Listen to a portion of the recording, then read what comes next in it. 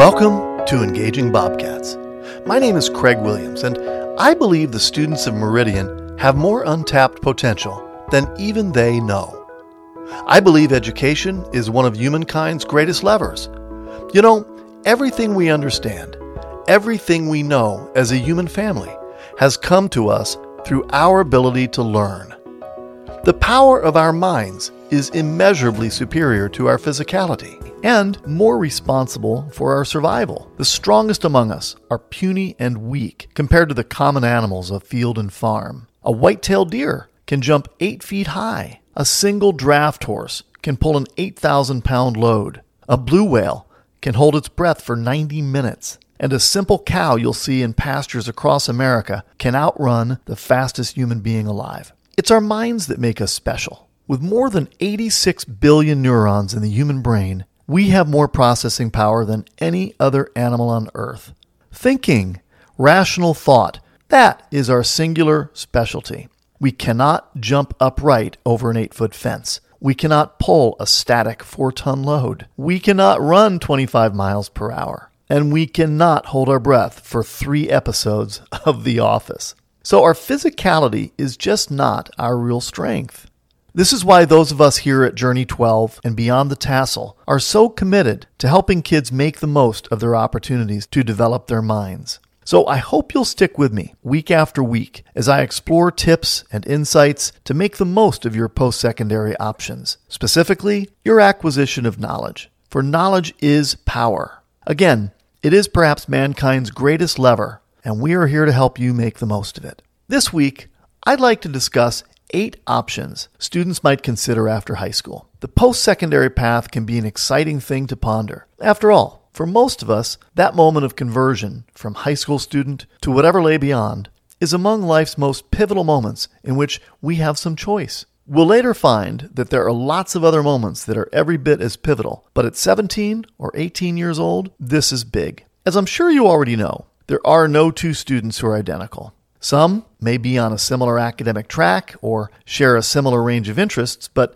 everyone possesses a unique set of strengths. Everyone has acquired their approach to life from a different set of experiences. And so every person will reasonably want to consider their future plans on the basis of who they are, how they think, and what interests them. Even identical twins we've seen aren't really identical. At least not in the academic or post-secondary sense. So we don't have an automatic template for our post-secondary future. Conformity has its place in life, and there are definitely times when it makes perfect sense to march exactly like the person next to you. But when it comes to charting our future, we've got to march to our own beat. We get to chart that course in our own uniquely well-suited way, and it begins sooner than you'd think. Sure, the final decisions are made closer to the moment you'll don the cap and gown, but consideration of the options and the research that goes into it begins much earlier. You know, some people absolutely know what they'll do after high school, from the time they're in middle school.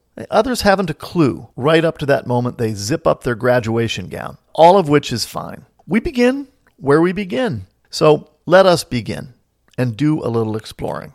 To be clear, this is a podcast to help students and their families be better prepared for the decisions facing them as they approach that great big fork in the post-secondary road, high school graduation. But specifically, this deals with the college admissions process. Still, I recognize and value the different interests and aptitudes in our students, and I want to pay homage to the range of options a student might explore before determining their post-secondary path. As I briefly mentioned in episode 32, my own path is a fairly circuitous one, and in retrospect, I don't think I would have had it any other way. So honor your interests, be your most authentic self, and look for great post-secondary fit for you. All right, on to some of the primary options students typically consider following high school, in no particular order. We see students considering enlisting for military service, entering trade schools, working on the family farm or in the family business. We see them entering the world of full-time work or attending community college or attending a 4-year college, starting a business, or traveling the world. Now, there's no doubt there are other options, but these seem to be what I would call the big 8, the ones most students often consider as they approach that magical jumping-off point into their post-secondary future. So let's look at them. Let's flip them around a little bit, one by one, and examine some of the thinking behind each choice. Now let's start with military service. We're talking Army, Navy, Air Force, Marines, Coast Guard, and now Space Force. This is a path some students choose because of family tradition or out of a desire to serve their country or for the benefits that come with it, including low-cost or no-cost education. And some just love being part of something larger than themselves. Military service can be a very rewarding post-secondary fit if you enjoy being part of a team, if you don't mind turning over many of your day-to-day life decisions to a drill instructor or a commanding officer, and quite frankly, if you are prepared for the possibility of serious injury or even death. There are ways you can go military that will enable you to take advantage of the deep pockets of the United States Department of Defense while still attending college if you desire. Like all major life decisions, gather all the information you can. Be very clear about what you're agreeing to before you sign anything. And be prepared to give it everything you've got once you commit. Military service is, to a large degree, a meritocracy, meaning you will advance on the basis of the quality and quantity of your work. Next up, let's talk about trade school. Now, this is a place where you can learn to be an HVAC tech, that's heating and air conditioning. You can be a plumber. You can learn to be an electrician, a carpenter, a welder, a cosmetologist, an auto mechanic, or any number of other skills which are in high demand. These are very often well-paying jobs with opportunity for professional growth and financial security. What you get through trade school is a leg up in training and professional certification, and often a transitional path toward union membership or direct recruitment by a hiring company. Now, if you like working with your hands, if you have some mechanical aptitude and enjoy seeing your part in a completed project, the trades may be for you. The downside may include limited options for work in your immediate area, necessitating travel or periods of time with no work. Also, because your income is largely dependent upon your health and physical condition, there is some vulnerability to work in the trades, not so common in less physically demanding work. Next up, let's talk about working on the family farm or in a family business, because for many, this really is a lifetime dream. Continuing the family legacy in agriculture, business, service, or any other economic modality can be very satisfying. This option often provides immediate, out-of-the-gate security, tons of support, the familiarity of the people you'll be working with, and all kinds of advantages in terms of possible long-term ownership of the enterprise. This is a great option for people who are comfortable being part of something started by someone else that may have variable demands ranging from fun and challenging to dull and tiresome. I mean, look, you may be asked by a family member to do the hardest job on the farm for 2 years before you're given a chance to drive the tractor or the combine. Now, the greatest downside is usually tied to the family dynamics involved. If a family can manage through that, and that's a lot of different things, it could include egotism, envy, what I call blame game-itis, where everyone's pointing the finger, and the ever-challenging in-law subplots. Joining the family enterprise can be a great post-secondary life. Some of the world's most famous global enterprises were started as family enterprises, including Tyson, Marriott, Nike, and Walmart. All right, let's move on to talk about the world of work, because some students choose to enter the world of work for the sake of immediate income. And sometimes that's necessary, whether it's desirable or not. Now, sometimes it is very desirable. But we'll assume for the sake of this discussion that work is just something you'd prefer to do rather than any other option. And that's fine. The upside, of course, is the access to cash flow many young people won't see for several more years, assuming they continue their education or training. The downside is that while the cash may look good today, in many cases, it'll start to lose steam on the growth curve as compared to other options you may have. Now, once you put yourself on the path of full-time work, it can be difficult to get a good toehold on other options to advance professionally. It just takes up all your time. Also, many jobs available to high school graduates with no additional training or education are often low-wage jobs with limited benefits. So unless there are very compelling reasons for doing so, such as extreme, irreconcilable financial limitations or deep, time-consuming family commitments, such as that of a caregiver, we cannot really, in good conscience, recommend going directly into the workforce with no special training. All right, moving on. Let's talk about attending community college. This can be a great solution to begin an educational journey toward a 4-year degree or to prepare for a vocation such as nursing, welding, dental assisting, culinary arts, truck driving, or any number of other high-demand jobs. If you intend to move into the world of work after receiving specialized vocational training and are prepared to see the commitment through, community college can be great. It can be a fairly inexpensive option.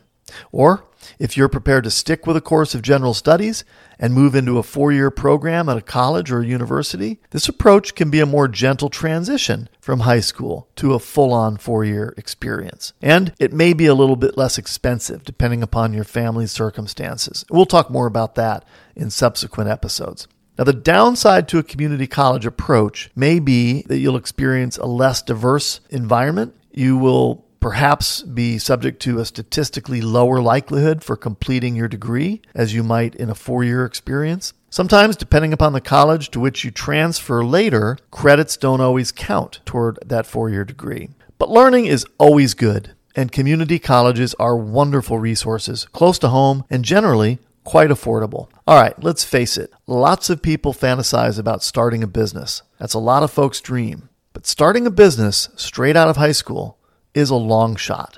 You've got about as good a chance at launching a viable business right out of high school as you have to become a successful YouTuber. Realistically, both are long shots, but it's doable. So let's talk about it. There are lots of ways to build a business, but a successful launch does require a few key ingredients. First, you'll need a problem to solve or a need to fill, and you'll need to be able to solve it or fill it better, cheaper, or faster than whoever is solving it or filling it now. You'll need the money or capital to sustain your operation until you become profitable. And you'll need enormous amounts of energy and often creativity along with persistence to stick with it over the long haul. Small business ownership doesn't typically pay very well, and it consumes huge blocks of time. I'm talking 80, 90, 100 hours a week easily can go into starting your business. So this eliminates the bandwidth for other priorities in your life that you may want to pursue. So just be aware that it is not typically the straightest path to financial security. And full disclosure, I started a business right out of high school. But you know what? It took me years to see it through to the point where it was truly successful. So it'll test you on every level you can imagine and still leave you looking for that plate number of the truck that just ran you over. But it can be enormously fulfilling, and it can lead to a lifetime of interesting experiences and tremendous success. But count those chickens before they hatch at your own risk. I want to talk a little bit about travel because traveling the world is, for most, a luxury proposition. It's not something available to the average 18-year-old. But some people do it anyway. They find a way to do it. I once had a friend who worked all through the summer every year so that she could travel for the remainder of the year. She earned good money in the work that she did during the summertime so that she could climb Mount Kilimanjaro and explore the Serengeti and other things like that. So with travel, the upside is, well, you're traveling the world and you're meeting new people from different backgrounds and cultures on the regular. And you're sampling food and experiences you'll likely never encounter in your own backyard. But there is the expense of it, and there is the inherent risk in exploration of the unfamiliar. There are certainly travel companies that cater to these sorts of things, but there are also low-cost hostels and other lodging that you can arrange for yourself and mitigate the high cost of international travel. The world is growing smaller every day. And we are in communications with one another across the globe as it is, whether we know it or not. Anyone who opens a chat with any major U.S. company is very often chatting with someone overseas, and the people who will be competing for some of the jobs you'll consider one day are almost always as likely to come from those countries as from our own. Travel is among the purest form of education and enlightenment, and I wholeheartedly encourage it in your lifetime. However, very careful consideration must be given to this option if you choose to embark on such an adventure straight out of high school. Now this brings us to the 4-year college option. Remember, there's no rule that demands everyone conform with some predetermined expectation, and college just isn't for everyone. Still, it does offer some unique advantages that are quite worthwhile. First, you should understand that a 4-year degree is no guarantee of a job. If that's all you want, a job, there are other, less consuming paths. College leads to interaction with people you'll probably never meet in your hometown. Ideas seldom considered around your dinner table. Book discussions you'd probably never have if left to your own bookshelf. And a deeper understanding of who you are and how you interact with your world. Now there's also the matter of lifetime income, which is statistically much higher with a 4-year degree, as is life expectancy, physical health, marital fidelity, the likelihood to be a community volunteer, and other positive markers in quality of life. Now, you can be a college graduate and be miserable, broke, divorced, and unhealthy. That's for sure.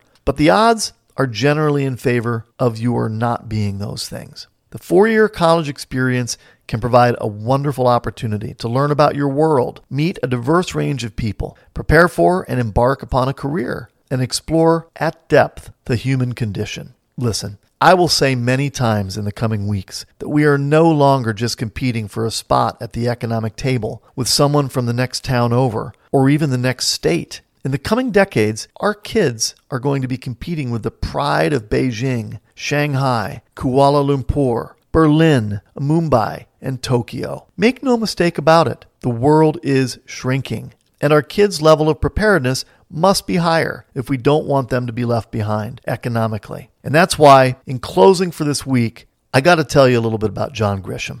John Grisham, who grew up in Arkansas and Mississippi, spent an awful lot of time in rural America. You may remember Grisham as the prolific author of such bestsellers as The Firm, The Pelican Brief, Time to Kill, Rainmaker, and The Runaway Jury. But John Grisham didn't set out to be a writer, not at all. In fact, he wasn't really sure what he wanted to do for some time. He had no intention of going to college when he was in high school. And at age 17, through one of his father's contacts, he managed to find work on a highway asphalt crew in Mississippi. It was during this time that an unfortunate incident got him serious about college. A fight with gunfire broke out among the crew, causing Grisham to run to a nearby restroom to find safety. He didn't come out until after the police had detained the perpetrators. He then hitchhiked home and on the way started thinking a good deal about college. Now, he planned to become a tax lawyer and was soon overcome by what he called the complexity and lunacy of it all. And he decided to return to his hometown, south of Memphis, near South Haven, Mississippi, as a trial lawyer. And he did practice law for about 10 years. But he found himself more happily engaged in storytelling in manuscript form rather than before a jury in the courtroom. And so he became a writer, a novelist actually, and a fairly good one at that. He would argue that had it not been for the experience he'd had and the people he'd met along the way in college and beyond, he'd have had nothing to write about and few stories to tell. And that's sometimes just how it works. You can choose your path or it can choose you. But virtually any path you'll take will benefit from a broad education, from being exposed to different ideas, and from understanding how people from different bubbles think about things. College can certainly prepare you for a career, but its real strength is in preparing you for a life. You have a remarkable future, chock full of possibilities ahead of you. You have the support through Meridian School and your community of people who want to see you succeed. And so, just as Mounds native Dr. Robert Solari said before in our spring issue of Fusion Magazine, dream big, work hard, and find your best future. I'm Craig Williams, and that's it for this month on Engaging Bobcats.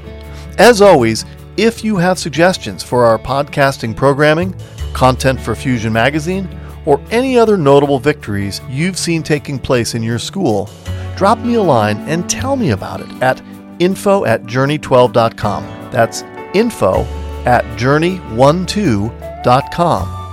Until next time, stay safe, stay curious, and make the most of your amazing journey.